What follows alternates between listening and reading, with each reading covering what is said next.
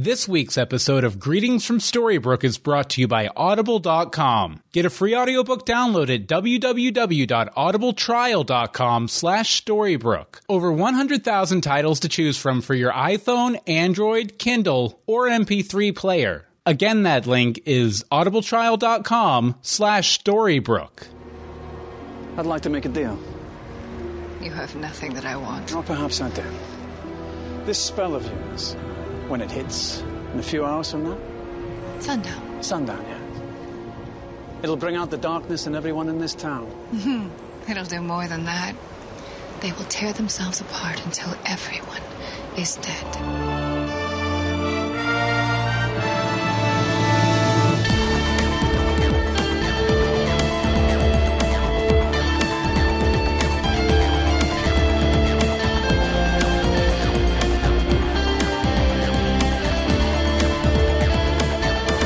Greetings from Storybrooke. I'm Bill Meeks. And I'm Anne-Marie DeSimone. And this is A Better Plan. The vilest of creatures, those pious little fleas. Let's eliminate this infestation. We also talk about ABC's hit series, Once Upon a Time. How you doing, Anne-Marie? I'm ridiculous. How are you? Great. And, if people don't know, we usually record these Monday night at 8:30 p.m. live on Google+. You can look at our social media accounts for links on the night. But sometimes we have a false start. We do. And like it's tonight, a lot of fun. when Anne-Marie tries to be over the graphic to make her hello.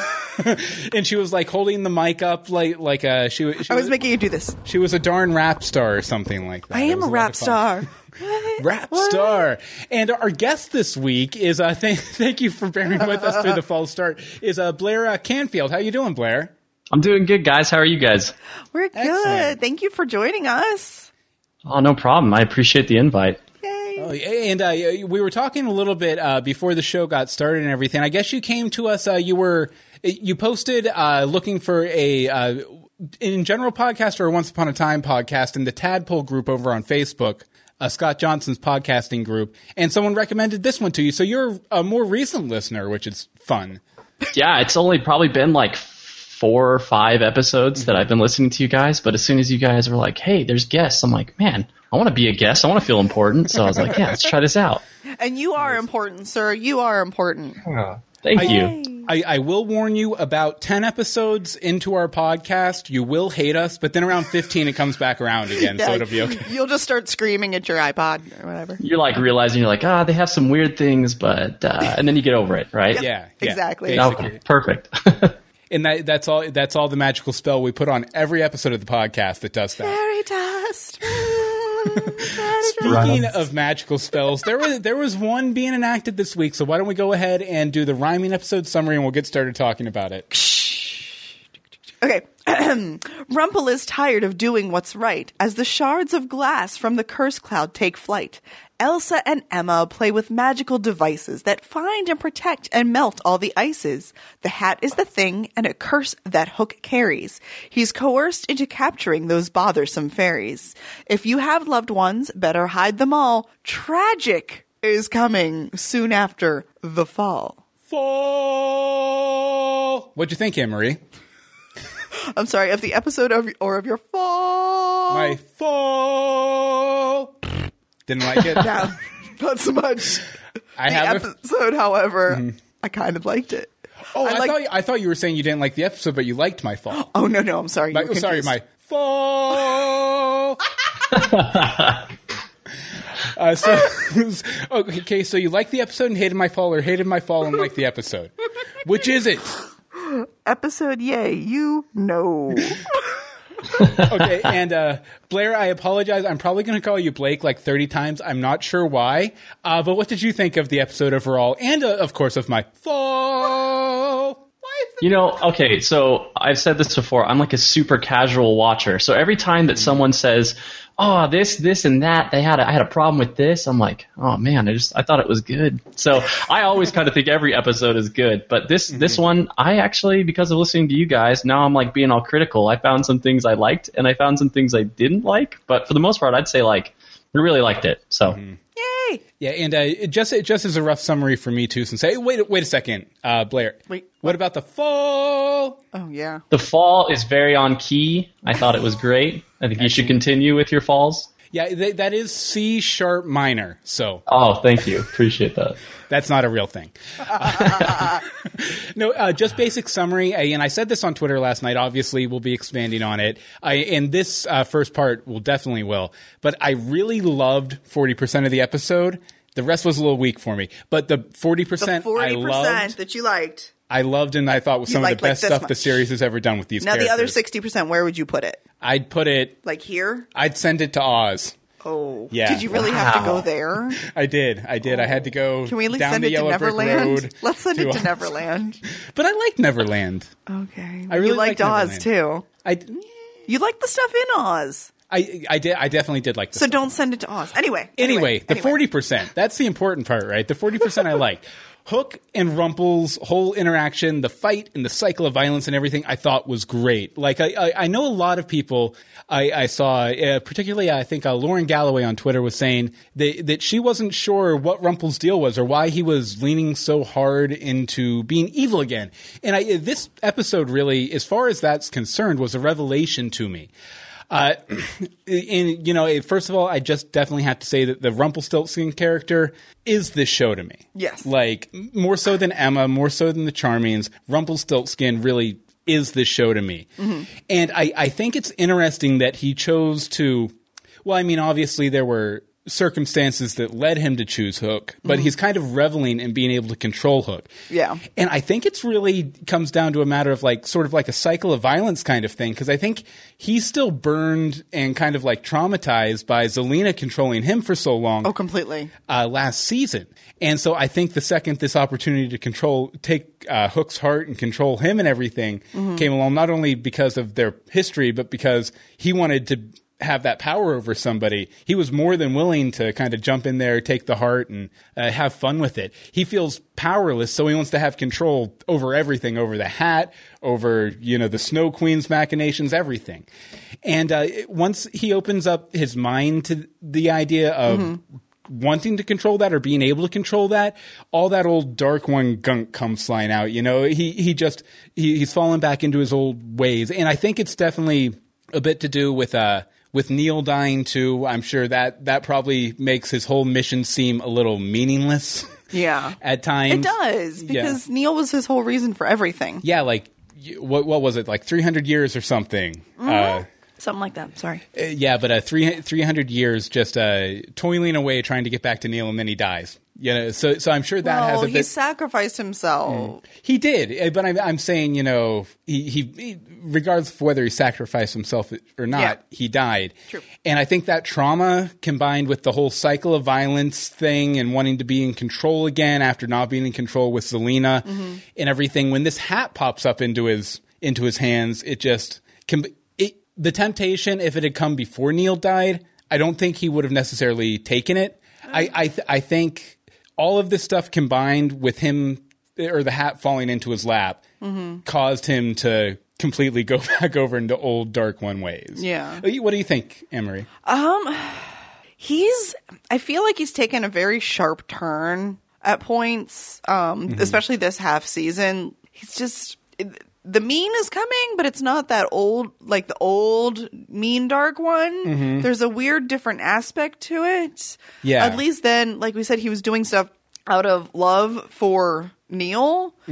Where is his love for Belle? Where is his love that he obviously has for, what's his face? Henry. Because he wants to save Henry. That's what I was gonna say later in the notes. I'm and it came across more whoever asked the question.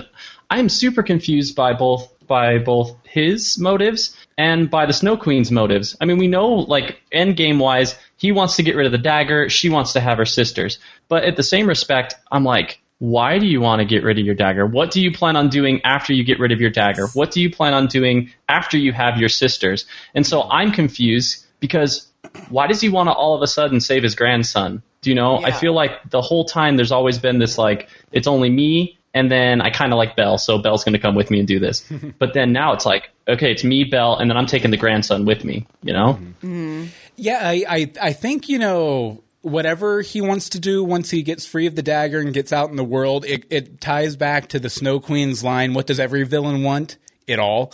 So I think he's just going to be viciously going after power. And I actually think that the Henry thing, the saving Henry, isn't about saving his grandson. No. I think it's about saving the heart of the truest believer for his own purposes. Because it's powerful. Yeah, I think that's why he kind of doubled back around and wanted to save him. Yeah, wanted to save Henry after all.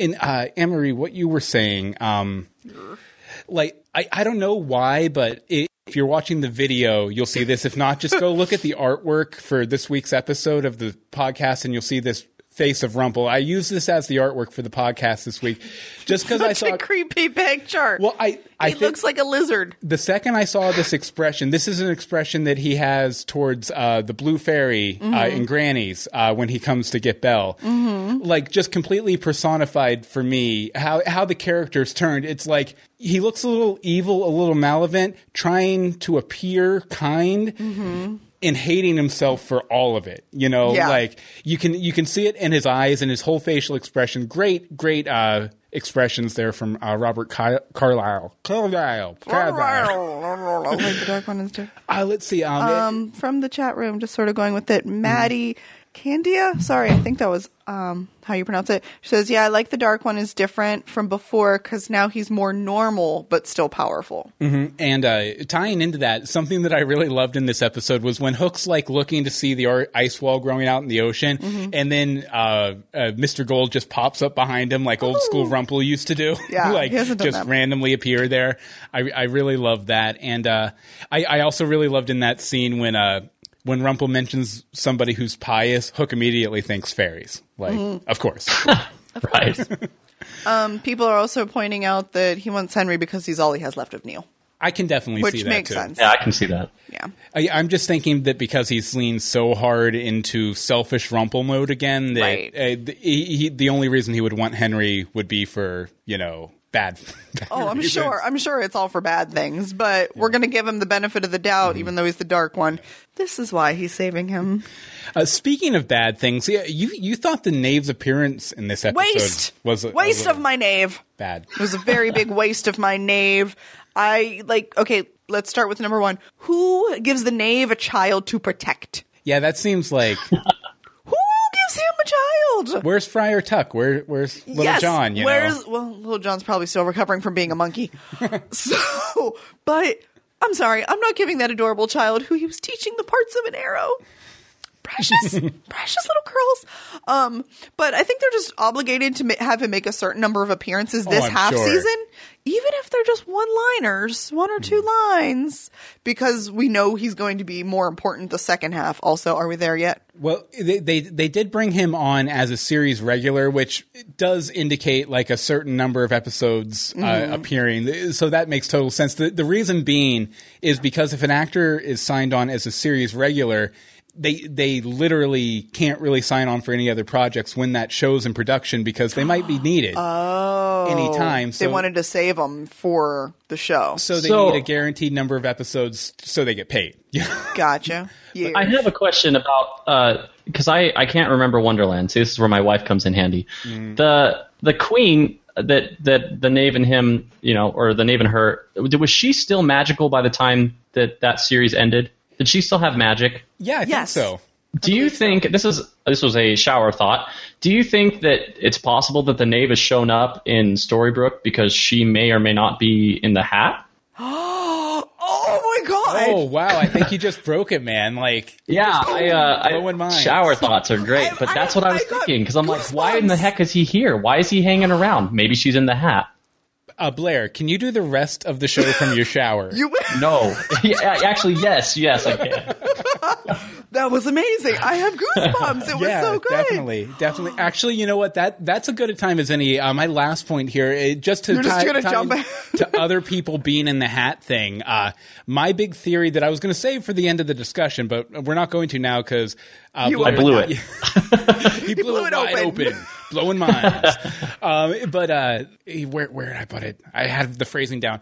No, but I think the mid-season finale is that everybody in the hat is going to be released from the hat. And we've been seeing a lot of announcements. We won't get into too many spoilers, but various villains and villainesses mainly being cast for next half season. And I think this mid-season finale is going to be everybody being let out of the hat. into Storybrooke. Maybe even including Anna. Anna. See, this is going to be the fun part, is one's Anna and one's Anna.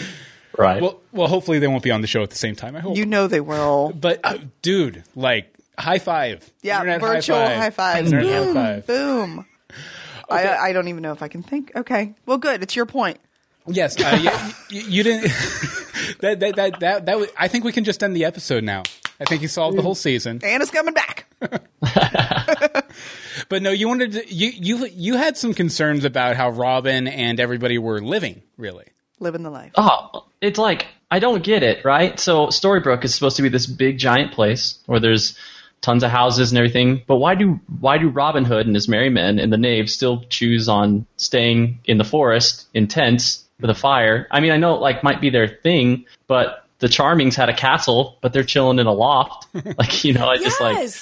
Yes. Well, my thinking is, and this might come from the fact that I well, not grew up, but like spent most of my teenage years and most of my college years in West Virginia, and I knew a lot of hunters and stuff like that, and those type of guys, they like it there. If they could live out in the woods 24/7 and it still be considered socially acceptable, then they would totally do it. They would totally do it. Like once you become that kind of guy, that outdoorsy kind of guy, it's hard to go back. It's hard. Says the man with the grizzly beard. Yes, and the sweater vest. And this, what's up from? Well, and then my other point was when you're looking at the scene after Elsa breaks through the boulders and they go out onto the beach, they're all sitting around and they're talking, but in the background, there's like people chilling on the beach hanging out. And I'm not sure if that was like some filming, you know, they messed that up in filming, or if that was actually supposed to be there. But I'm like, there's a curse coming, right? Like it's a big thing in the sky, shattering glass falling down. Like, why are you hanging out on the beach? Like I was in confusion at that part. But well, it is a very slow moving curse. Yeah, right. Very slow. I don't know if it came up, and that's a very good point. I'm guessing it was either once fans trying to get pictures, or that's funny. Maybe someone's niece and nephew. I don't know, but they looked like they were skipping or something back. Yeah, they were happy. Yes, they were happy and playing. See, I feel bad. I don't know how much I can contribute to this because I didn't even notice them. Really? Because I saw them the first watch through right away. I was like, what y'all doing back there? Curse cloud. Big, giant purple curse cloud. You should be used to this by now. Take cover. I was speaking of that beach scene. I don't know if it comes up anywhere else in the notes, but like I was of two minds right before they broke through that brick wall. Mm-hmm. On one hand, because they had talked about how the ice wall had shaken things loose, and this was a new area, and Anna was on the other side and everything. Like I was of two minds. On one hand, I wanted them to find a portal that had been in Storybrooke the whole time, and then just have an easy way to walk back and forth between Storybrooke and Fairy Tale Land. Yes. On the other hand, I was like, okay, we will cancel the podcast if that happens. I would keep going on my own because I love that. Like I both wanted it with every bone in my body and didn't want it with every bone in my body. Like I don't know why. It just like I was so divided on that. Like Blair. What would? Because I almost called you Blake again. What would you have thought if that had happened? You know, I didn't know what was behind there. I just kind of felt like I was like, well, maybe it's just more cave. When they busted out into the beach, I was kind of like, so there wasn't any other way to get to the beach other than the broken wall? Like there was that too. See, I had a thought on that later. We're just going to this doc is just here for decoration. Okay. So my theory was if Emma would have let her just knock it down the first time, where would it have taken them? Did it only take them to the beach? Because that was where they were going to be because of time? The whole timey-wimey thing? Oh, that could be like maybe like there was like a space to step through between universes for that second. Yes.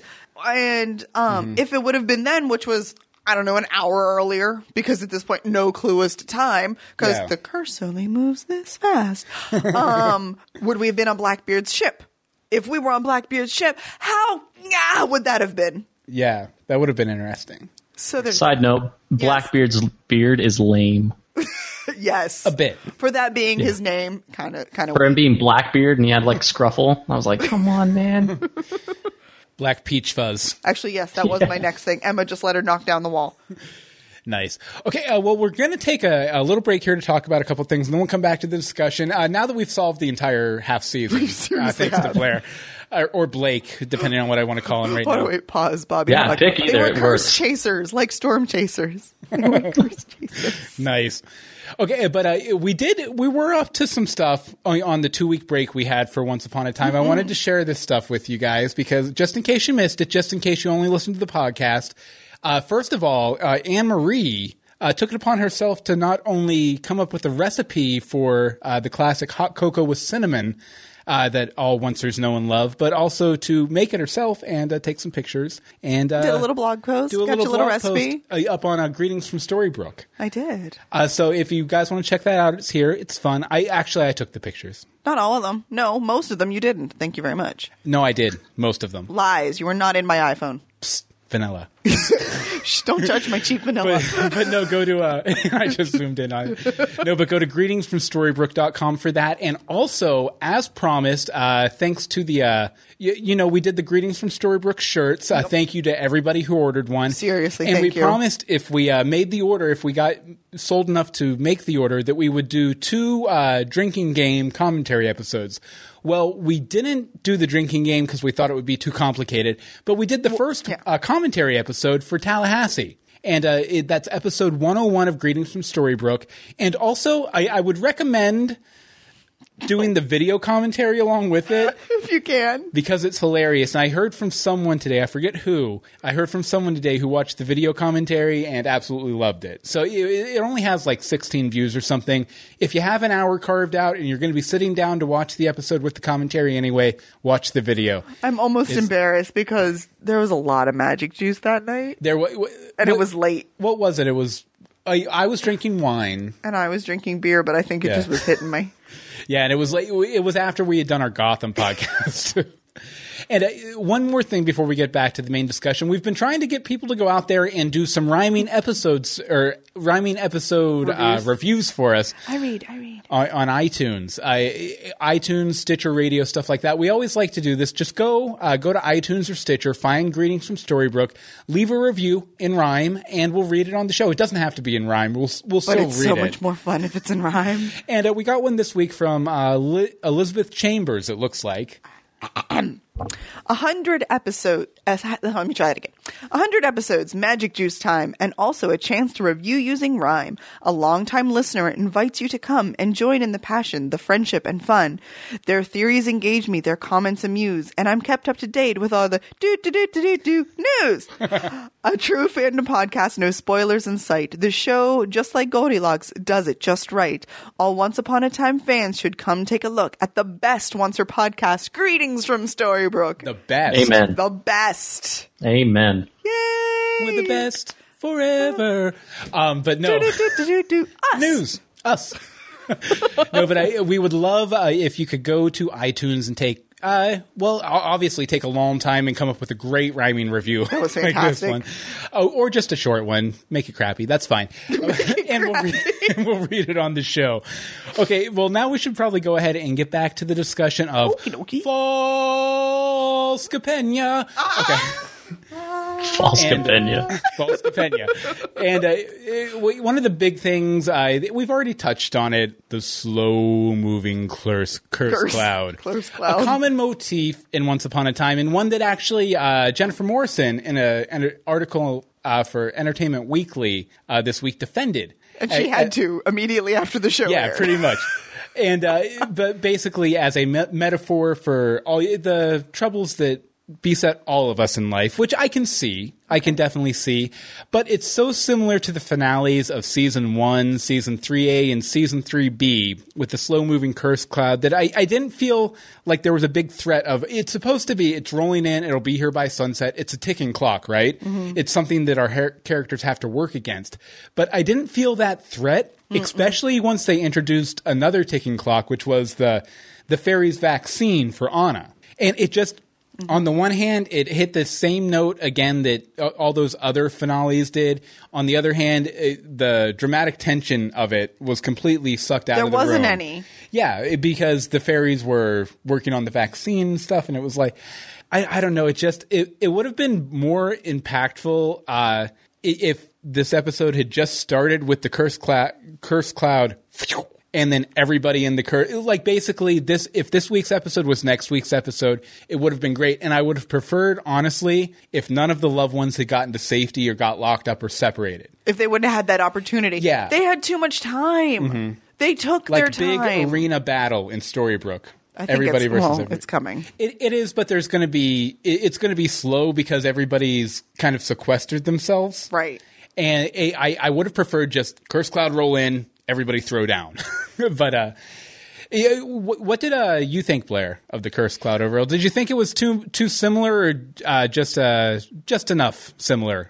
Well, like I said, short-term memory, so I really only remember like one curse cloud. So you're naming three, I can't remember those. Anyways, but well, that like, was because of the curse cloud that made you forget the curse clouds. That made you forget the curse cloud. It's the ticking time bomb trope. It's the James Bond, like we got to defuse the bomb before it blows up kind of thing. I kind of have the opposite feeling when they all started like that at that end, and it was like that montage of Regina taking Henry and locking him up, and then Gold taking Belle and locking her up, and then the Charmings being split into cells. Like I'm like, oh crap, it's coming. But that was the only time that I felt like the curse was actually there. So what they could have done for me is if there would have been some kind of like hint at the beginning of the episode that she was going to let off this curse, right? So instead of last episode letting off the curse, this time, she's hinting about letting off the curse. Let them run around and try to like fix it, right? Let the fairies try to do their thing. And then she just kind of automatically boom, because I don't know what it is about these big spells, but I think there's a rule that they have to start 20 miles east and then float in for at least 3 hours or whatever it is. I hate that. But like I said, the end of the episode for me was when I really started feeling like, okay, this curse means something. Like I don't know. I started getting emotional, but no, like I'm definitely excited about the potential of the curse and the episode we're going to get out of the curse. I just wish they hadn't delayed it. It took too long. Yeah, they stretch it. Like this episode felt like stretching it out. Yeah, it was like, we need to get one more episode with these characters. How can we do that? Mm-hmm. And that's what some of these little scenes, part of the 60%, were. Mm-hmm. It was like, okay, enough with the schmoopy whoopies. Let's just move on. Yeah. So. And speaking of that montage at the end there, which actually you hate montages. Well, no, but I love montages. I do. Okay. But that would have been a really good like pre-credits tease, like a cold open. But one thing that I thought was kind of weird about that is Regina went and locked herself up in the room that has all of her magical spells and talismans and everything. Yeah. That can't end well. She's not going to be in there long, I don't think. No, that was okay. Well, again, this. Was that one of your points? Yeah. Sorry. No, that's okay. I'm just going to jump to it. Protection spells over Henry, Belle, and Regina. These are only protecting them from other people. What is going to protect them from themselves and leaving? And obviously, Regina is going to be able to tear down her own protection spells. Yeah, that's another thing too. She protected herself in. Mm-hmm. That doesn't work. Not to mention the fact that I'm pretty sure that Rumple locked Belle in the shop with the fake, or what she thinks is the real dagger, but it's actually the fake dagger.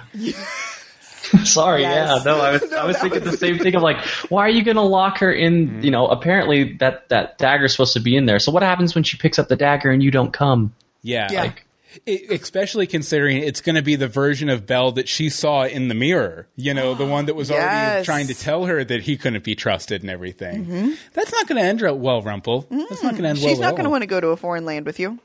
Also, okay, going with that, because again, this doc means nothing tonight. So, Rumple, and I think this was one of your points later, again, we're jumping. How is Rumple immune to this curse? Why does he think he's immune to this curse? Mm-hmm. Henry and Belle aren't, so they're going to want to tear each other and him apart. How is he going to get them out? That's true. They don't like him.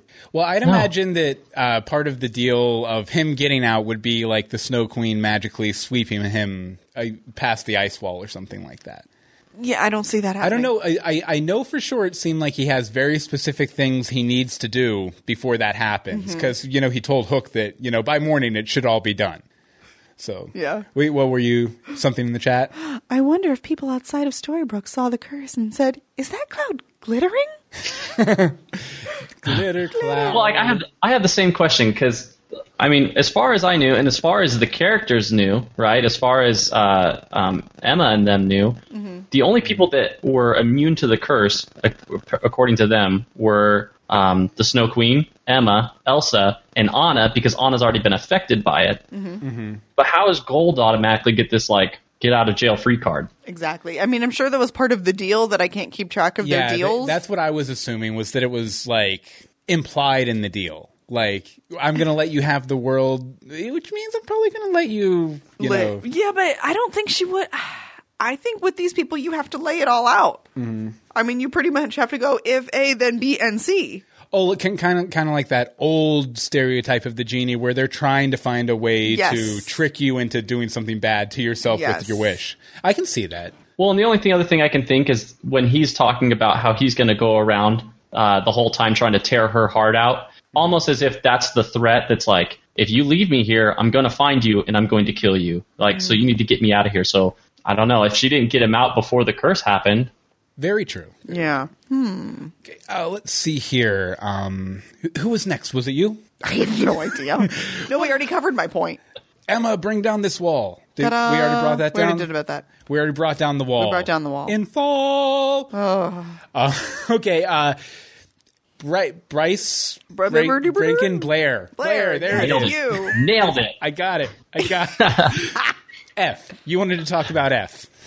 Okay, so F, it kind of piggybacks off of Emma knocking down the wall. The story, like the timing in Once Upon a Time, sometimes it's like, I think you wrote it down somewhere else about the coincidences, but like so they have that big meeting with the evil queen and the Charmings and Hood, and they say, you're going to have to go tell her that she needs to give you that necklace. So she goes, she slips the necklace, they take it, they start heading over to Granny's. She goes down, right, and walks to the wall. In the meantime, they walk over to Granny's, figure out that there's pebbles in the bag, and tell them, well, now we have no time. There's going to be no time that we can do this. So Emma runs back. She's coming down the elevator at the same time, and Elsa still hasn't blown down the wall yet.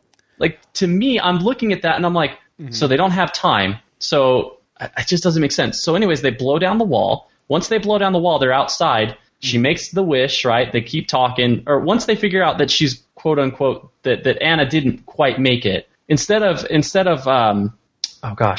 Emma not turning around and taking her straight back to the fairies to get that thing working, she kind of lets her sit there and be human, which is good. I get that. But at the same time, let's save the lives of everyone now that we've lost Anna. Said she waits around. She makes the wish. Anna comes. Then Emma lets them have like this 30-second, 40-second like embrace and love time. Yes. And then they finally go back. And when they finally go back, by the time they get back, the fairies are gone. And we know it was just seconds after because Hook's sitting down there chilling behind the thing. Go for it.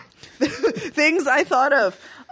So we saw Blue in her brief appearance putting things together. And for what we can tell, it didn't spill over. So I think that their Hook is going to save that, I don't know, sorbet glass full of magic juice, but not our magic juice. And somehow it's going to work. I feel like we're not done with the magic-y Granny's special of the week. Yeah. But it definitely the timing. Again, that was the 60% drag out. I also thought it was a little weird that with the elevator, previously when we've seen that elevator, only Regina or Rumple could open it with like a spell, right? But then Elsa just walks right on. Because didn't it have a lock on it because of the curse and everything? Because that's where they kept all the secret stuff? Again, that's because of the curse. The curses are broken.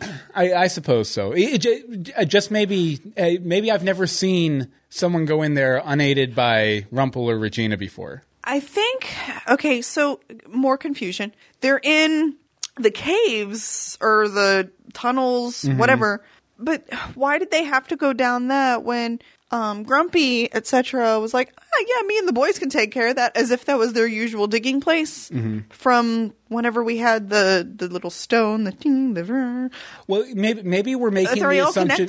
Maybe we're making the assumption that the necklace led them to the library, down the elevator, and through the tunnels. When maybe it was just leading them over the tunnels, right? Or like over the area they needed to be, and they and Emma just knew, hey, the library is how you get there. Mm-hmm. Real easy. Can I make an sorry, I was just going to pull something from Aaron pointed out that Rumpel looked into the mirror and was immune to its effects when it was getting Belle, so that's how he knows he's immune. Well, he is the Dark One. He is the Dark One, yes. He does have some Dark One powers.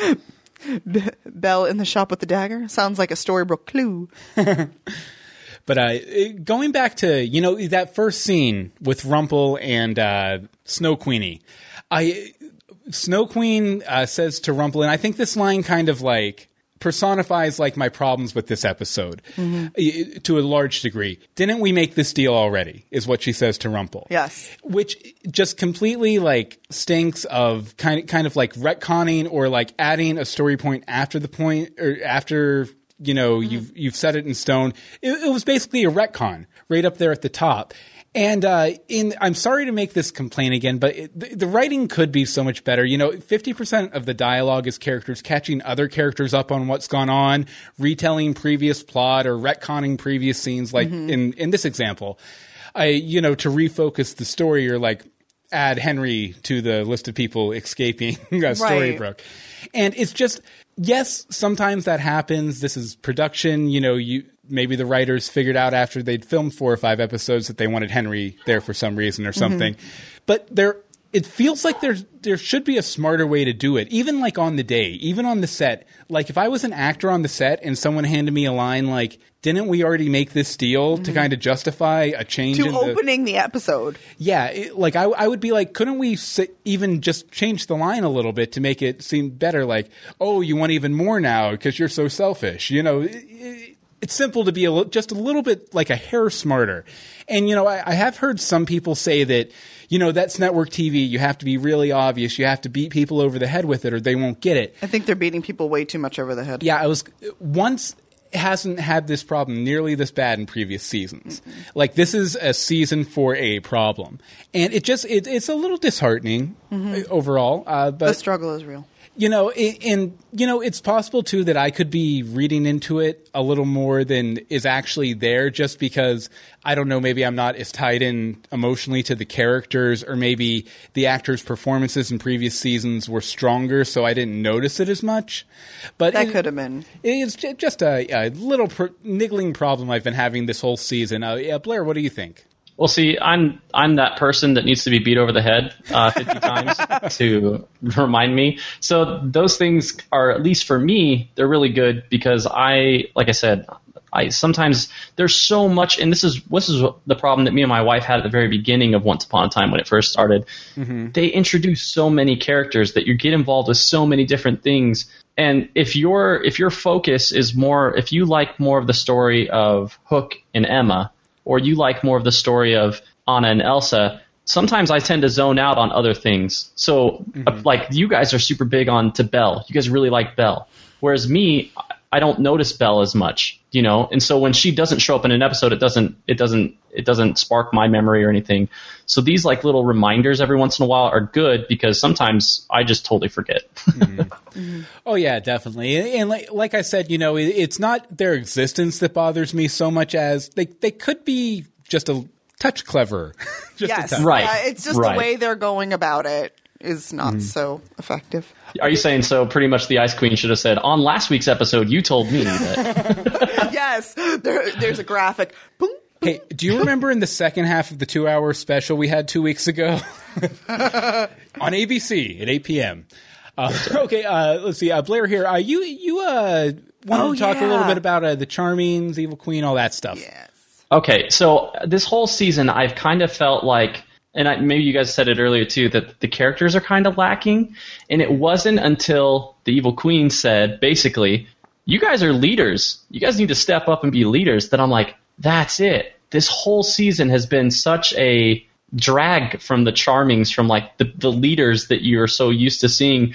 I mean, the Charmings walking through Neverland and just taking charge the whole time. And Emma just always kind of being so confident. That seeing Emma in this season where she doesn't know her magic powers, and seeing the Charmings where Snow is got a new baby and she kind of knows what she's doing, but she kind of doesn't. It's such a weird feeling to me because you've seen them so bold before. In this season, I just don't feel like they're that. I don't know. Agreed. Well, see, this season I've definitely noticed that Snow feels like she's becoming more and more like Regina. And when we were watching this episode, whose heart got split in half? Snow's. Yeah. So I'm thinking part of that might be, well, I mean, obviously she's been shoved into this leadership position. Right. But like she's behaving more and more like, even Regina was noticing it this episode. Mm-hmm. So I'm wondering if they're finally going to play around with that, the idea of that dark spot she has on her heart from killing Cora. Right. Or making Regina kill Cora. Growing, you know? I'm sure they will. And who knows, that spot really could have grown to both of them. Very true. They could. We don't know where the heart split. Yeah, and I don't think we might. Who knows? There's probably a graphic somewhere. I would imagine that's something they might play with next week too. You know, they'd have to. Which, I mean, it was weird to see them just like. Oh yeah, the visions of hate. I was like, oh, so sad. That was part of the 40% I loved. That last. Oh, it was shot. Amazing. It was absolutely amazing, but it made me so sad. The look on Snow's face. There was something I wanted to say with. Okay, when she was like, "These are things that the mayor would have taken care of." I do have to say I loved Snow's response. Yes, that's easy. When the mayor is also the only villain the town has to worry about, and she's only worried about herself, as opposed to Mary Margaret, who's had to deal with multiple villains and none of them being herself. Well, kind of, but not really. And a crazy power outage. Who knows how to fix that? Who knows how to fix that? Who knows? So that I just would like to say. Fair enough. Okay, let's see here. I'm sorry to be such a negative Nelly. You are a negative Nancy today. Well, like generally when I'm going through like my 3 to 6 pages of notes here on the episode to put my notes in, I generally try to focus on stuff that I'm really super duper excited about. Mm-hmm. But I figured you guys could handle that this week. No, but have we done that? But it was just I saw such vitriol like in the once fandom after last night's episode about the episode that I felt like I had to at least speak up for the people who disliked it and at least, you know, point out the things I hated about the episode that excited me in the opposite direction or something. I don't even know how to understand that statement. You shouldn't. Good. I wouldn't recommend it. Good. Okay. No, but wow. I really hated. There were a lot of coincidences in this episode, and they were all coincidences that benefited the characters, which feels like really weak storytelling to me. Like, you know, mostly the Frozen stuff, honestly, the Frozen storylines. Now, the worst one, in my opinion, was them throwing them overboard right where the shipwreck had happened for several reasons. And this is the only one I'll point out, like the only one, but there's so many supporting reasons why this is a stupid coincidence. How did they know where the ship wrecked? They didn't, especially considering they mentioned in this episode, no bodies were recovered. Yeah. How did they know where the ship wrecked? Also, you know, they were on their way to Misthaven. It seems like it should have taken hours or even days to get to where the ship wrecked. Right. Because, you know, they had to have been sailing for a while without seeing a storm if it caught them unawares and caused them to die. Right. And then Blackbeard happens to save them by putting them in the trunk to ensure that they'll die. Like, they probably would have died if he hadn't put them in the trunk. They absolutely would have died if you didn't put them in the trunk. Mermaid or no, or unless, you know, Ariel happened to be taking a jaunt. Yeah, exactly. Which, you know, is what would have happened. But, you know, it just happened to save them, which was very coincidental. And also that the trunk landed right next to the bottle, and the bottle, which obviously will have a very plot important message or theme important message, just happened to get sucked along with them in the wish.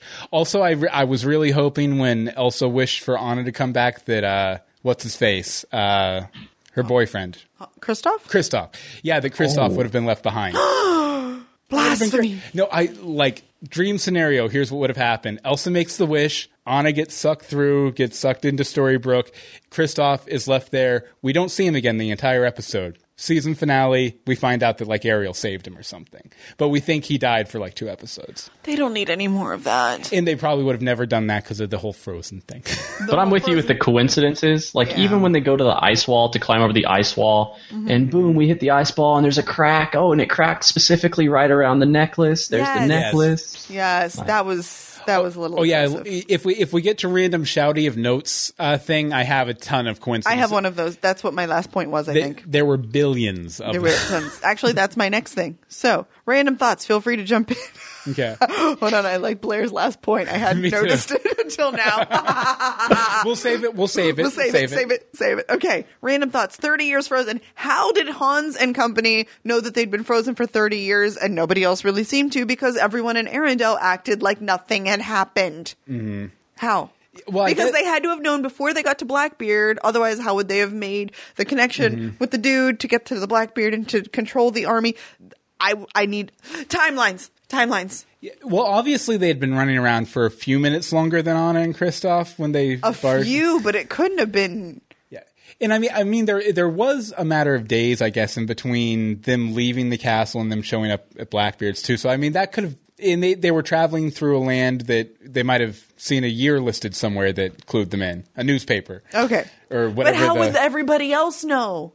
All of Arendelle was frozen. Mm-hmm. The only people who would know would be Blackbeard. Well, I'm saying they would have, because that was mentioned by Hans, right? It was mentioned by Hans. And they had to travel from Arendelle to wherever Blackbeard was. He was at the docks in Arendelle. Was he? It was in Arendelle. Are you sure? Because I thought there was like a matter of days or something in between. No. Okay, I could be wrong. Yes.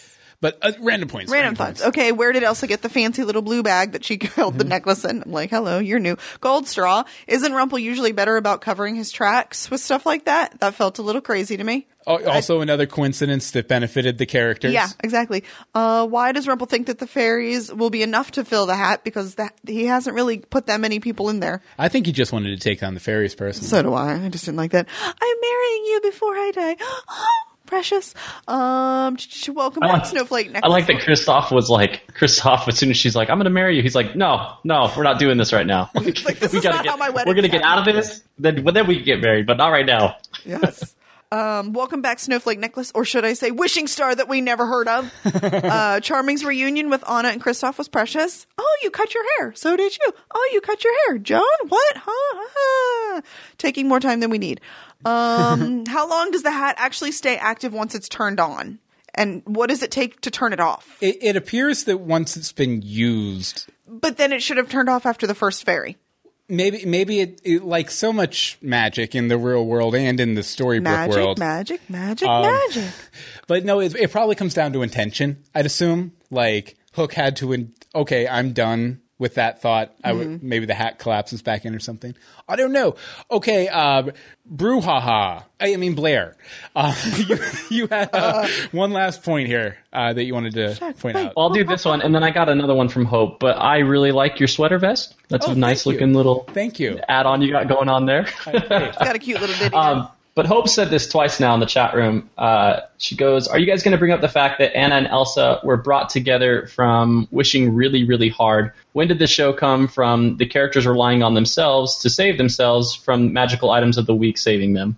I think that's a super good point. I feel like every episode that's like, oh man, we're not going to make it, and then poof, there's a magical item that gets them out of there. Like, and Bobby says it too. He says that sometimes maybe the author is making all the coincidences happen. But it always feels like there's just always a way out. Like sometimes I think I'm with you, Bill. Like, if they're gonna do that, if they're gonna make a magical way out, like leave Kristoff there, or like make a sacrifice for it. You know? Right. Yeah, I think when it comes down to it, they were probably. Like, they thought it would be a cool idea, and they thought Frozen worked really well with the themes and everything, but once it got into the reality of putting Frozen to Once Upon a Time, I'd assume probably from Up on High, they had to hew closer to the cartoon versions of the characters than they would have liked, maybe. And maybe that's where a lot of it's coming from. Like, they can't leave Kristoff in the trunk. They can't damage them too much because there's a sequel coming out in a couple of years. Anne-Marie? Bobby Hawk. When you wish upon a star, I'm going to stop singing, but you know the line. But it's as long as you're pure of heart, and Anna and Elsa are pretty much as pure as you can get. Yeah. So, although her happening to wish just as a phrase seemed a little off there. Whatever. Okay. Since we've been talking about this anyway. Wow, we've been talking a lot tonight. Fall. Okay, we'll start with you, yes! Blair. Yes! We've sucked him in. Out of 2 wishing stars, how many wishing stars would you give this episode? 2? Seriously, William. You can get into decimals or fractions. It's okay. Oof. All right. encouraged. Out of 2 wishing stars, 1.25. I think I liked it, but like I said, this is like the only episode where I've just been sitting there watching it and just been like, yeah, but if you guys just would have hurried, you would have made it back to the fairies and you could have seen Hook sucking them into a hat. And like it was just one of those things where the episode kind of fell apart for me. But I loved the points. I loved the main points of it. I loved the wish. I loved that they finally got that reunion. I loved watching them at the end where they finally, they decided that, okay, we're going to have to lock ourselves up. And then that freaking part where there's Emma and Hook and he's giving her that like goodbye kiss and you're just like, no, dude, you're going to die. Like, I know you're going to die. Like, don't die. So Yeah, and then you can see it in her eyes that she can tell something's just off or something. Well, he's been off since, he lost his heart. Yeah, there's been a couple looks like that from Emma. Okay, Anne-Marie, 2 wishing stars. What do you give it? 1? Why? Because, well, just like you said, the 40% that was awesome. The 60% that wasn't was... So that balances out to a 50%. Fair enough. How about you, William? I'm going to give it a 0.87. And same reasons as you, because you stole my reasons. Was that what you were going to do? Well, no, that's what I said up top. But it was necessary. It was an episode that had to be there. I think it could have been done much better than it was. I'm scared to see the stars in the chat room. I'm just going to say that. I also think that, I think there's a version of this episode that would have blown my mind completely and I would have loved from front to back. And sadly, it just wasn't the episode they put out. But it all set up next week, which I think might be one of those episodes that just completely blows my mind. So I am very excited to see next week's episode of Once Upon a Time. A little down on this week's episode. Okay, and let's see here. Actually, Blair, we'll probably go ahead and let you go here so we can get on to letters and the news and all that kind of stuff. The board. But where can people find you online? What do you do online? Where can people find you? Right now I'm just starting off. I'm just getting into this whole online thing. I know it's been around for a while, but I decided to venture into it. But you can find me on Twitter at BlairCan. I do a end segment on one of Scott Johnson's shows, The Boop Show. So if you want to listen to the whole show and then wait till the end, I'm on there. I do an app review for him.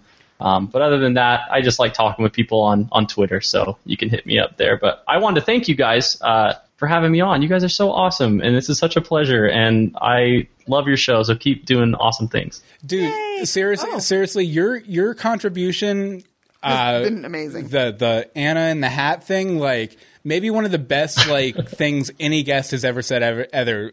Like I mean, we've had a lot of great guests, a lot of people who love the show, who are very insightful about the show. But many of whom are in the chat room. Y'all rock. Yeah, we love you. Love you.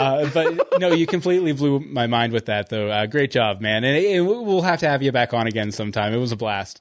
Well, thank you. You guys have a good one. Finish the show great. Wait, before you get rid of him. What? Yeah. Can we mention real quick? Hey, we're thinking of starting a 3rd podcast. Oh, yeah. If anybody out there has ideas for that, can you shoot them our way? Yeah, we're trying. He probably had a proper thing for this, but I just wanted to think about it. Yeah, no, it's good because some people tune out after the main discussion. Yeah, we are thinking about starting up a 3rd podcast that's not completely centered around a television show because we hate not talking to you guys on weeks that you don't like the main show. Right. Or whatever. Like we definitely feel a loss of interaction when the episodes aren't as well received. And we know people have fallen off from listening to us because they've fallen off of once. And there's also these things called summer and winter breaks where we go for like 3 months without talking to people. So we're trying to find some sort of niche topic that you guys would dig, that wouldn't be so general that it would be boring for us, that we can throw the bones we've built with Greetings and Legends of Gotham and throw it onto something that we can do all year round,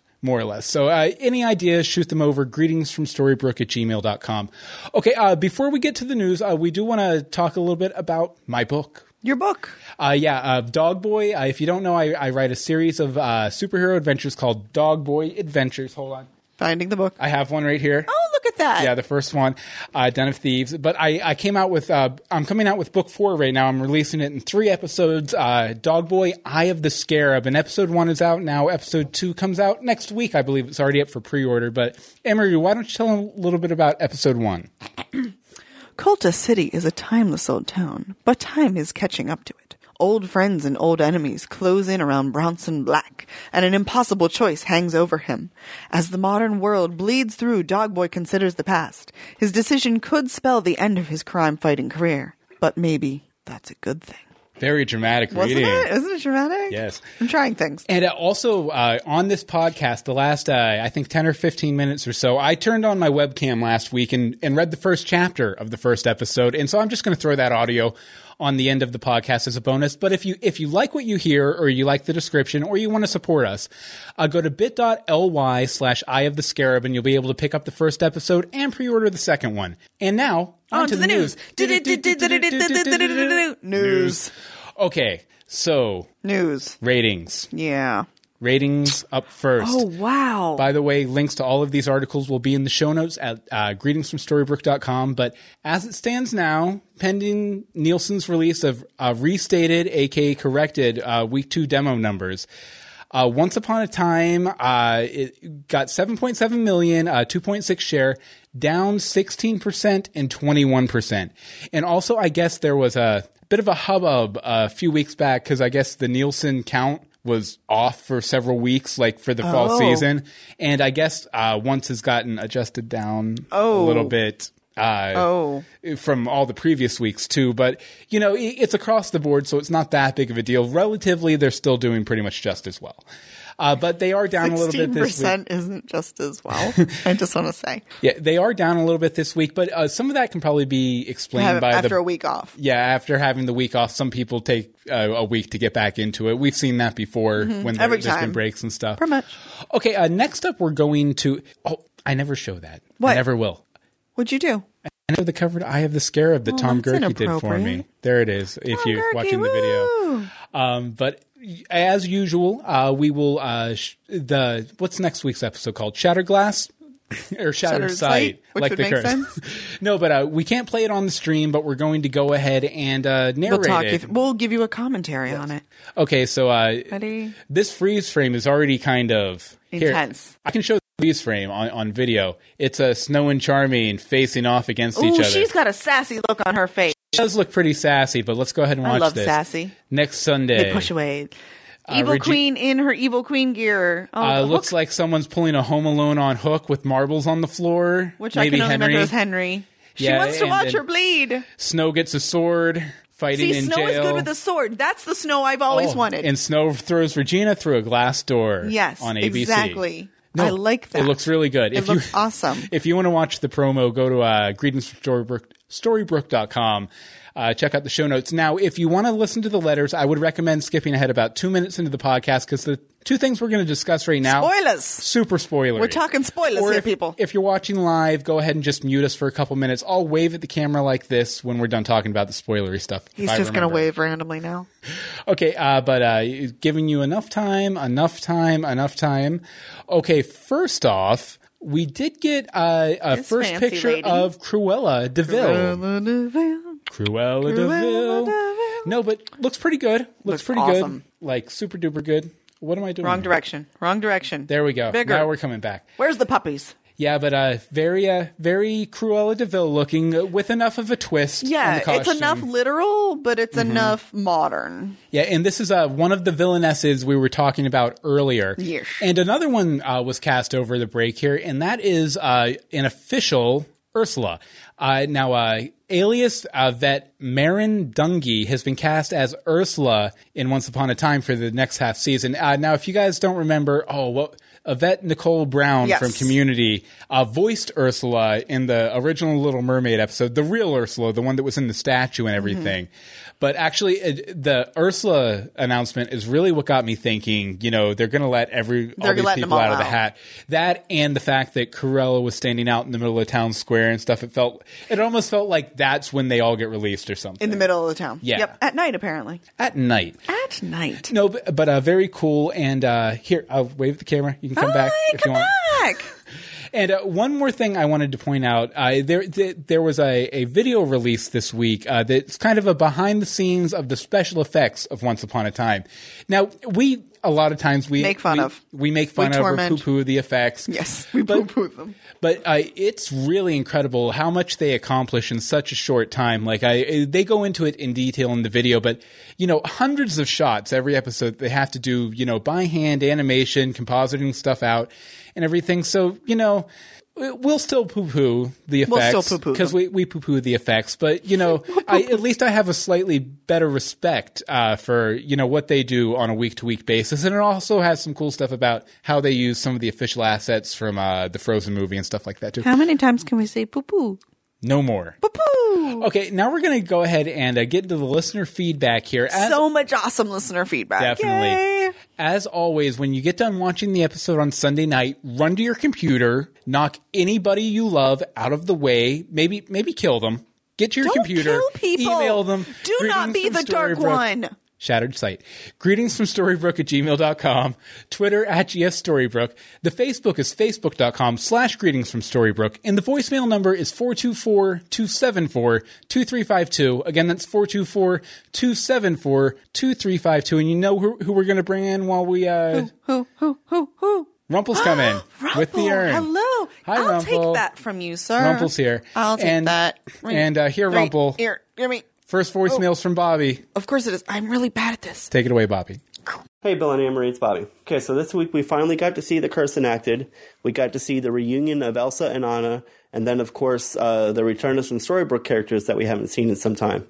So all in all, that sounds like a great episode on paper, but unfortunately it didn't turn out as such. It just seems like this, even though I like a lot of what they're doing with the Frozen characters on its own, when you try to gel it into the season and previous seasons, it just seems a bit forced. As far as the Storybrooke characters, I was really hoping for a bit more screen presence. All the brief amount of time they did get just made me long for episodes where they played a larger role, especially Grumpy and Blue. So I'll try to point out a few things I did like. I liked, of course, the reunion of Elsa and Anna, even though that did seem a bit forced. And I know I keep knocking the Disney references, but the two that I saw in this episode were actually, I found quite amusing. The one being when Anna told Hans, "Hey, I sang with you." I laughed out loud at that. And then, of course, when they mentioned swimming in gold and Anna said, "Ouch," I couldn't help but picture Scrooge McDuck in his money bin. So life is like a hurricane here in Storybrooke. It was in Arendelle. Dell. So what, I think we have like another episode or two left of this half season. I'm hoping that when I sit down and watch them all together as a whole, that it seems, that it all comes together. The half season as a whole? A bit more, because watching it week to week, it doesn't seem to fit. But of course, can't wait to hear whatever all of you guys thought. Thank you very much, Bobby. And next up is a voicemail from, I think it was Kyle. It was a little hard to hear, but a first-time caller. So take it away, Kyle. Hi, guys. This is Kyle Thompson. I just wanted to call and say you guys are really awesome. I listen to your guys' podcast on the way to school, and I gotta say you guys are the best podcasters, and I just love you guys. You guys make my day. If I'm sad, I just go over to Greetings from Storybrooke, and you guys brighten up my days with jokes and rhyming summaries and all that stuff. So I just want to take this moment to say thank you for everything you do. Bye. Yay! Thank you, Kyle. And we apologize for brightening your day. We'll try and make it darker and dimmer and drearier in the future. Okay, next up. Oh, no, but seriously, thank you, Kyle. Thank that you was so awesome. much. Like, actually, this morning, I was sick all weekend, and I was feeling all weird coming down here this morning to work and everything. And I was getting stuff together for the episode, and I played that voicemail, and I was like, I feel pretty good today now. I'm doing good things. So thank you, Kyle, for brightening our day, too. Okay, and next up is Other Anne-Marie. Hi, Bill and Anne-Marie. This is Other Anne-Marie calling for Greetings from Storybrooke. I cannot believe how amazing this episode was, and that I think there's 2 more episodes to come after this. I'm really happy that Adam and Eddie are setting it up in such a way that it feels like it's the end, but there's still more to come.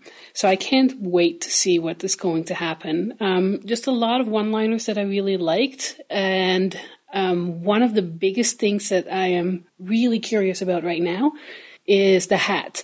How is it all going to play out with all the fairies in there? And it must make Rumpel really, really happy because he's been anti-fairy from the start. So can't wait to hear your thoughts about it. And out of 10 Fallen Shards, I'm giving it 9.5 because I really liked it. Bye. Thank you, Anne-Marie. Thank you. And yeah, like I said, all of this feedback, it's either people thought it was the best episode ever or the worst episode ever. There is no in between. Nope. There is no wrong answer. Speaking of that contrast, here's a voicemail from Michael Cera. Hey, Bill and Anne-Marie. This is Michael Lucero. I have a feeling y'all really liked this new episode, but I really did not. I've been really enjoying the season as a whole, but this one, I don't know. This is where I get frustrated with the writing again. I kind of get why the spell led Emma and Elsa to the beach since Anna and Kristoff were in the ocean at the time, but why would it deactivate just because they're thrown overboard? Does the locator spell have the ability to just assume they're going to die? Also, Arendelle has a really naive populace or a really forgetful one. Kind of see how it makes sense to accept Hans as a leader in the movie since they just revealed that Anna was supposedly going to marry him and she was in the royal family, but then he was a traitor and they seem to have forgotten that. It's not like they marched in and conquered the country with their army since there was just 5 guys and Kristoff and Anna were enough to overpower them in the palace. Yeah, not to mention that Anna and Elsa felt like they had to hide from their guards that work for them, like a couple episodes ago or last episode or whatever. Apparently our voicemails are echoing. Everybody's having trouble understanding them. Oh, really? That's a shame. I'm sorry. Sorry for the live listeners. We'll fix it for the... Yeah, sorry about the echo. We will fix it. I guess I'll just go ahead and finish playing this one, though. And worst of all, seriously, when are they going to be done with this whole predestination storyline, Operation Mongoose? I'm not enjoying this at all. I thought the whole point of Robin and Regina finding the alternate page was that they could have made a different decision in the past, that their fates weren't written by another hand, and they do actually have free will. But now they're still looking for the author of the book and saying, oh, you really will be happy if we can just find him. Really? Why? Do we learn nothing in this show? I just don't get the... I mean, if that's true, they don't have free will, and then why is this even interesting? How are they even able to search in the first place? Anyways, I'm probably over 2 minutes. Sorry about that. Hope y'all enjoyed it more than I did. Can't wait to hear the podcast. Take care. Minute and 36, I trimmed it down a little bit for you, Michael. And yeah, sorry to anyone listening to the live stream who wasn't able to hear those voicemails. That must be very frustrating, but, you know, it's still new. We're trying. This is episode, 10, 11 for Greetings that we've been doing it with. So we'll continue to get better. Sorry about that. Before we get into the quick bits and the letters and stuff, I just wanted to mention that we got, after our 100th episode a couple weeks ago, we got a ton more messages and voicemails and all sorts of stuff. I may have cried a few times. Yeah, but really heartfelt, great missives from people wishing us a happy 100th and talking about what the podcast has meant to them over the past couple of years and everything. But a lot of them were implying that they waited to not be read. Yeah, because they didn't want to be read on the air or whatever. So we just wanted to say... acknowledge it and say thank you. Yeah, we really, really do appreciate it. Definitely. No naming names or anything, but thank you very much for all those. I'm talking about you. You. And you. And that guy over there. But not him. Nope, not him. Thank you very much. Okay, and now we'll do some quick bits here. As always, you can go to greetingsfromstorybrooke.com and look at our blog post for this episode. It'll say fall in the title. Fall. And you can read all the letters we're not going to have time to get to. Fall. All the letters we're not able to get to this week, but we have a couple things that we'd like to point out to you from them. First of all, Ember is a new listener who thinks about characters eating magic beans a lot, which I think would be a great diet plan because, you know, the food just goes through. Woo says, thanks for letting him be a part of the community. Of course, Woo. Hello.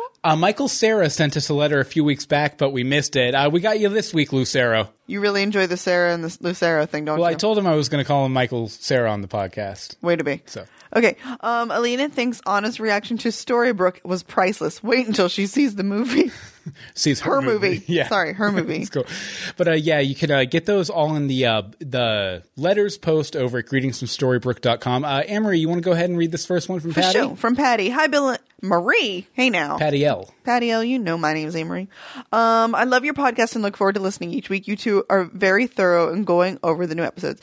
Although I'm not sure if it has been noted, but I was thinking about the new page appeared and how the Knave of Hearts probably had a hand in it. As a knave, he could be messing with Robin and Regina's feelings/hearts. Do we know yet what their falling out was about? Maybe even Marion to cause big problems later. Just wondering your thought. Thanks, Patty.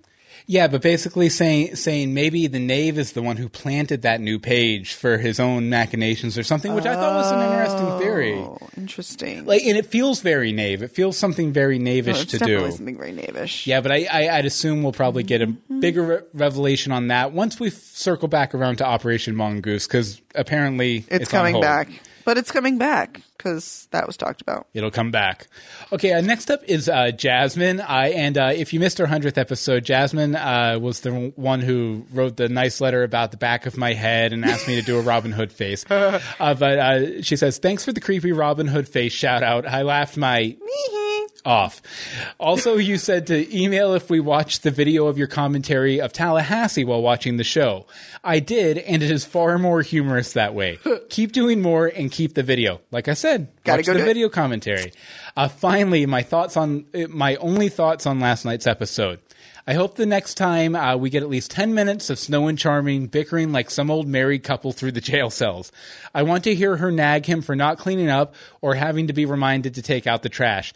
Then I want to hear him respond, she doesn't wear sexy dresses anymore. And by the way, I totally agree with Anne-Marie that they need to dress up Snow a little bit better. Seriously. Thank you, Jasmine. Seriously. For sure. How is she going to fight in these frumpy frocks? I think I read a comment earlier, too, saying they were hoping that, Snow would get mad at Charming for thinking she was a murderer, and then Charming would get mad at Snow for being a murderer. Yeah. Yes. All right. This one is from Vicky. What can I say except that tonight's episode was epic? I love that we found out the Arendelle storyline lined up time-wise with current-day Storybrooke, because that is something I had been trying to figure out for a while. Anna and Elsa's reunion was so sweet, and it was great to see them back together after Elsa chasing after her all season. One thing I liked about that that's completely unrelated, I like to think they were like, that was adorable. One of the reasons this episode worked so well is because the danger felt real. We've seen what this spell can do to someone and understand this isn't just another curse for the town. The pain of everyone having to separate from their loved ones in order to try and keep them safe was heart-wrenching. I was literally on the edge of my seat for the last few minutes. Even though I hate that Hook is being used by Rumple, I feel that it's being well handled. His anguish over what he's forced to do feels real, but his feelings for Emma still manage to eke through in that he seeks her out before the spell hits town. Smash the Mirror was a fantastic episode, yet I feel like the creators managed to top it tonight. This season has felt a little hit or miss for me, but they have certainly hit their stride and are really ramping up things for the mid-season finale. The Snow Queen turned out to be a really great villain. I thank you, Vicky. And obviously, Vicky is on the I love this episode train. Yeah, yay! While we were pretty down on the episode overall, I definitely agree with you that I have loved how the Snow Queen has turned out. In fact, one of my big complaints of this episode is that we didn't get enough of her. But I'm sure that'll be fixed. She just stood in her one spot a lot. Pretty much. Okay, Rand tweeted us out right after the episode. I think I can't sleep knowing that all the fairies are now inside the hat. It seriously was annoying. Okay, Ashley wrote in, hey, Ann and Bill, man, this new curse cloud is shiny and possibly deadly. Not a good combo. Well, timelines are now synced up and Heart, Anna, and Kristoff are okay. Yay! Loved their stuff and the fighting scenes. I was hoping they were, but oh man, the slow-mo dramatic shot inducing shattering sight curse cloud. Eep! I loved Emma trying to protect baby Neil and etc. Charmings and a little frozen fam, etc. Sad face. I hope Sven's okay. Sven! Wait, Sven's still in Arendelle. Oh no. Nasty Princess of the Southern Isles. Boo. And Hook, bad boy. Was like a horror suspense movie. Oh my gosh, Blue, not again! And I hope he didn't get Tink and Nova. I hope... What is it? Is it, I'm blue, if I was green I would die. So reverse it. If I was blue, I would die. If I was green, question mark. gonna die. Okay, and then the video gets pulled down. Blue, not again. Darn you, Rumple, for regressing again. I do not like this. That bad, really, really bad. Hashtag the dark one is here. Getting original Snow Queen feels, and the next week's looks crazy awesome. Giving this one 6 handcuffs out of the drawer out of 10. Hugs and cheers, Ash. Thank you, Ash. Thank you, Ash. Thank you, Anne-Marie, for reading Ash's emails. I always prefer you two because I have the right energy for them. You found her voice for sure. I found Ash's voice. Next one is from Elizabeth. And so we have 2 more episodes to go until the winter hiatus. Sadness. I think for the most part, this was a good filler episode. I like how Rumple wanted to save Henry, too. Like, for once he was thinking about his grandson. Honestly, my favorite part of the episode was when Snow and David were holding hands, then their eyes did the shatter thing. Whatever it was called. I have a thing with eyes. Yeah. And then the way they started to look at each other as their hands separated and pulled away. The looks on their faces, priceless. Things are about to get nasty. Nasty. I can't imagine the things Snow and Charming are going to say to each other, but I'm kind of looking forward to all the cat fights that are going to happen next week. Mm-hmm. Yet at the same time, once you say something, it can't be undone, so I'm wondering if anything said will place some damage on relationships. They can't just go, oh, well, we were cursed, so I didn't mean it, can they? Well, they did for the date with Dr. Whale. Yeah. We were under a curse. We were cursed. We were cursed. I give this episode 20 out of 25 vacuumed up fairies. Oh, the poor fairies. Hope you guys had a great Thanksgiving. I know I did, and I'm very thankful for the podcast. Until next week, bye. Thanks, Elizabeth. Thank you, Elizabeth. And you want to take this next one? Yep, I can read this. Okay, this is from Ember, who we mentioned earlier. Okay, I'm assuming I start, yes, after the bold. Ember, I guess, is a fairly recent listener to the podcast, but sent us like 3 or 4 messages over the past couple of weeks. All great stuff, all up in the blog post. But I had already pulled out this section to put in the thing before we got her, her message for this week's episode. So it's not relevant to this week's episode, but go to the blog post, the Letters blog post for more on that. Okay, still going to read this. Okay, and about your podcast. Since there is no new episode to talk about, there are so many once podcasts, and no offense, but most of them suck. And yours is awesome. I disagree with a lot of what you say. I mean, you wanted Hook to die. But I like that because I like seeing how you think of things and you point out things that I never would have noticed. Like the slippery when wet sign in the episode The Jolly Roger. I love how Anne-Marie calls Neil Baby Snowflake even after the naming ceremony. I give it 199.9 out of 200 of Rumple's flings. He had a lot, okay? About the whole Frozen thing, I thought that they should have sort of changed the storyline like they did with everything else. True dat, because that's what made Once Upon a Time. But I understand why they did that. Just picture the angry mob of Frozen fans screaming bloody murder. Mm-hmm. Okay, that's a little dramatic, but yeah. Also, I really like Anna. Ultimate Captain Swan shipper like ever, Ember. Would you like a fling, dearie? Thank you, Ember. Thank you, Ember. Much. And we'll wrap up here with Chris Tipton, who sent us his top 5 points.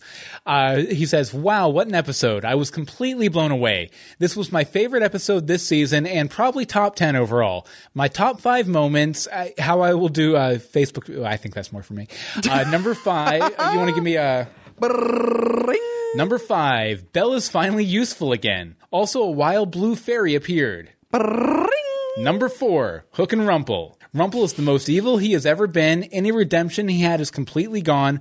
What he is doing to Hook is deplorable. Belle seriously needs to find him out now.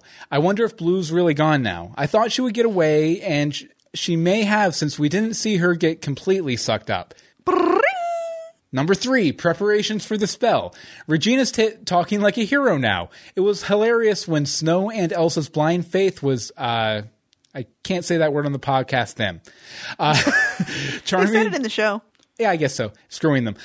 Charming and Kranis reunion. Kristoff. Oh, yeah. Kristoff and Anna. Kristoff and Anna. We're going to need to work on that Kranas? shit name. Kranas. No. Well, that's what it says, but no. Number 2, the cliffhanger. Really well done. Snow's evil eyes, then... And number 1... Krana's story overall Yes. was Chris's favorite thing about the episode, and he gives the episode 5 of 5 golden Blackbeards. Woohoo! Excellent. And as always, when you get done watching the episode next week on Sunday night, run through the hallways of your house, killing all of your loved ones. Then email us, greetingsfromstorybrook@gmail.com. Tweet us at GFStorybrook. Facebook is facebook.com/greetingsfromstorybrook. And the voicemail number is 424-274-2352. Again, that's 424-274-2352. Now, Anne-Marie, where can people find you online? You can find me on the Twitters at AMDSimone or under my blog Twitter at CCHCblog, crunchycrafty.com. There's a link in the hot chocolate post. Excellent. And as for me, you can find me on Twitter at Bill Meeks, my Google Plus, where we do these every Wednesday. So you're probably or here. every Monday, rather, Yeah, wrong at show. 8:30 p.m. EST. Is google.com/plus Bill Meeks. And I mentioned it earlier, the Dogboy stuff, dogboyadventures.com. Yeah, and I guess awesome. Great episode, super long episode, which Really is fine. long episode. But great having Blair on. Thank you very much, Yes, Blair. thank you, Blair. And I think we're gonna the next couple episodes we're gonna wrap up old school, just me and you. I think so. Yeah, just me and you. Just because sometimes the lag can be a little weird and stuff, but We've loved having guests this season. We really have. yeah, and I really think Blair's the way to go out for guests this half season, right? Because I mean, he just called it. He blew our minds. He blew our minds. Absolutely. I may have a little surprise for next week. I've given myself a project. I can't tell you. Interesting. on I air. don't even know what this is. So No, you don't. I thought of it while we were on the show. I'm scared. You should be. Okay, so I guess wait for that surprise. And until next time, Greetings from Storybrooke. What could it be? What is it? Is it a shattered mirror? Get Batman Elsa. Bad Elsa. Bad Elsa. Bad Elsa. Elsa.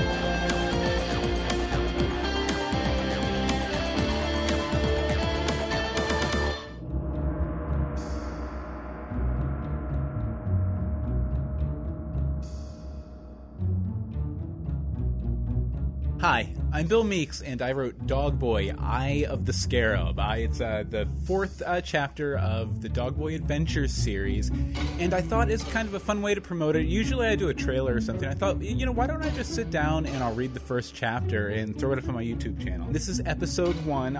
We're releasing it in 3 episodes. You can find the first one at bit.ly/Eye of the Scarab if you like what you hear. Dogboy, Eye of the Scarab by Bill Meeks. Episode 1. The Eye Sees All. July 27th, 2005.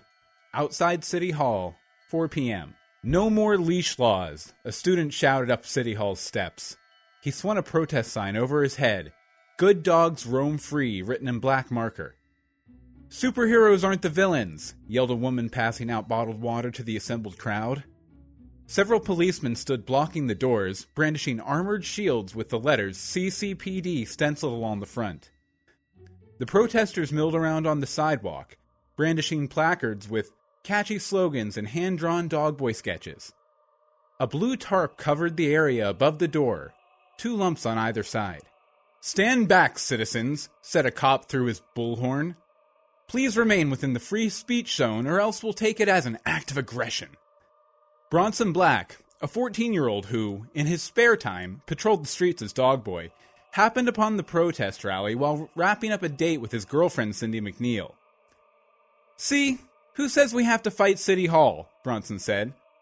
"Looks like there's a whole slew of people doing that already." "Yeah, but why are they doing it?" Cindy said. She tapped a protester on the shoulder. "Excuse me, can you tell me what's going on here?"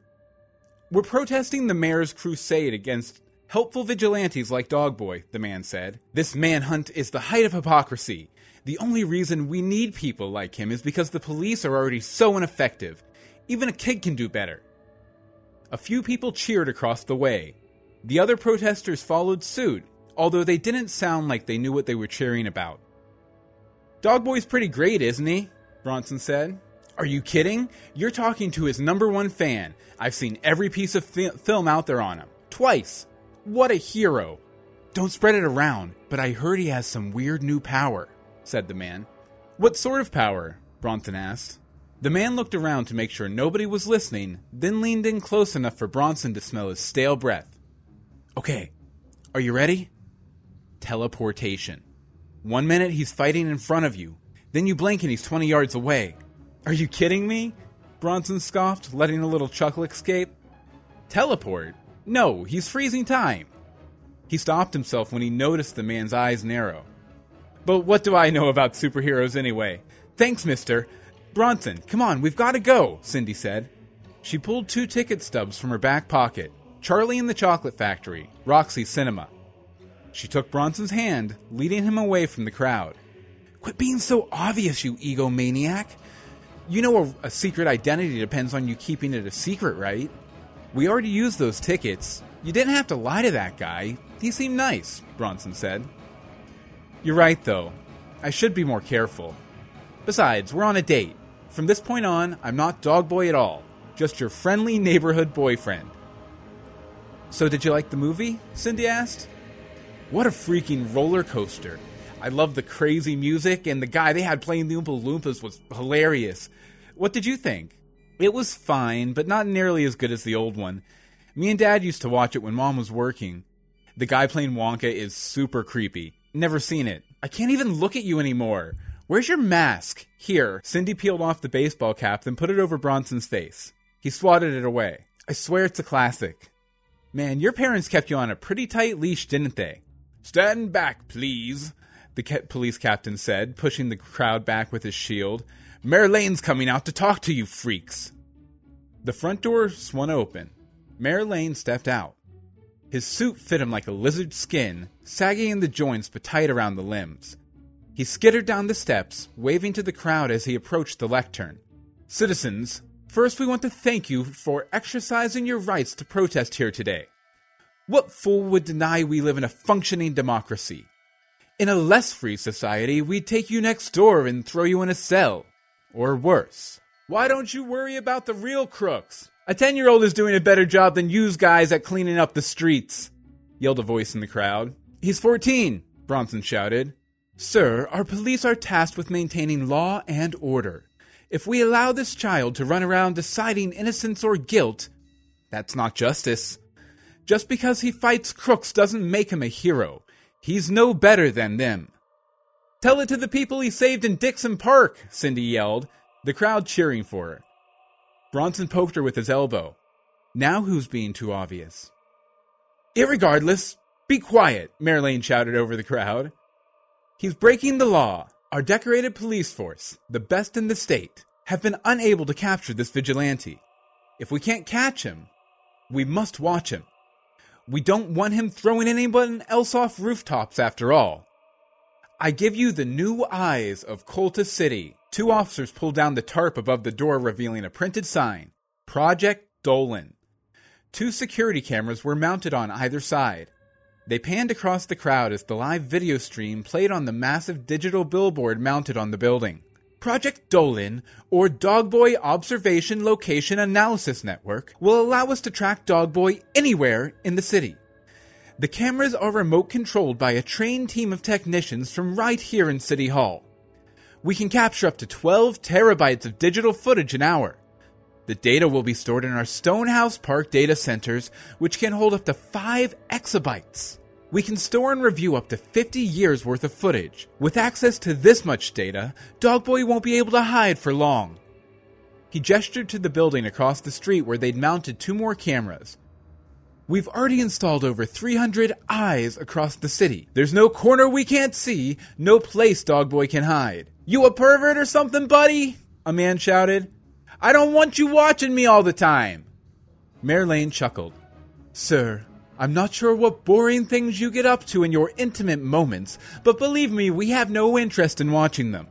This system tracks Dogboy, or any other copycat vigilantes who might appear. Normal citizens with nothing to hide have nothing to fear from Project Dolan.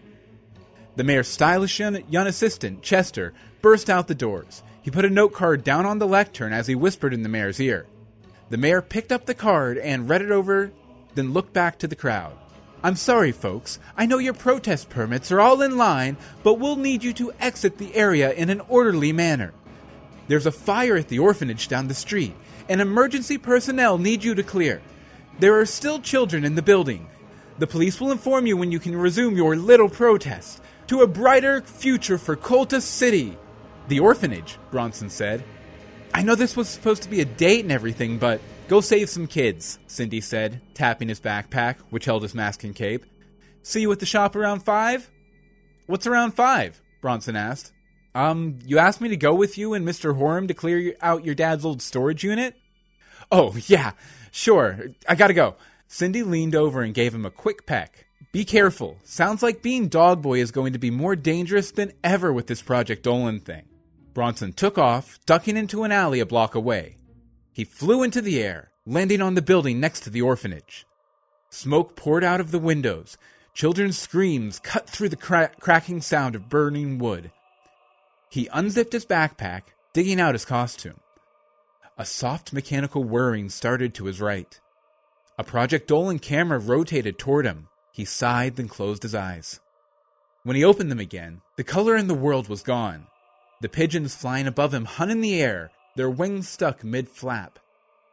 He ran over to the camera, then wrapped his hands around the camera body. He focused his magical energies into the device until it melted into a pile of goo. The air in his lungs ran out. He jerked back. A quick thought made time start up again. The colors came back, and the birds flew out across the rooftops. Dogboy finished shooting up, then bolted across the roof to assess the situation at the orphanage. 2 children called to him for help from a window 3 floors down. As he drifted into the air, he heard the soft whir from another camera. He looked into the camera lens. I don't know if these things do audio or not, but I'm warning you right now. If you think you can watch me every second, you're nuts. I'm gonna break every camera I see, and if you don't back off, you're next. I'm not scared of you, or your police, or your fancy spy gear. He shot an orange beam at the camera, knocking it off its stand. The lens shattered on the black roof. Dogboy flew down to the orphanage window. Don't worry, kids. Dogboy's here, he said. He grabbed the boys, then deposited them in the alley below. Right back into the air. A teenage girl clawed at the closed 4th-story window. Her thick, feathered hair reminded Dogboy of a moth's wings. He motioned for her to step back. She jerked her head back and forth, screaming like a siren. She hammered her head into the window, again and again and again and again until it smashed the glass. Oxygen got sucked through and fed the flames. She cackled as they engulfed her. Dogboy pawed through the broken glass. He caught her arm, but it crumbled into gray ash as he touched it. He felt like he was going to hurl.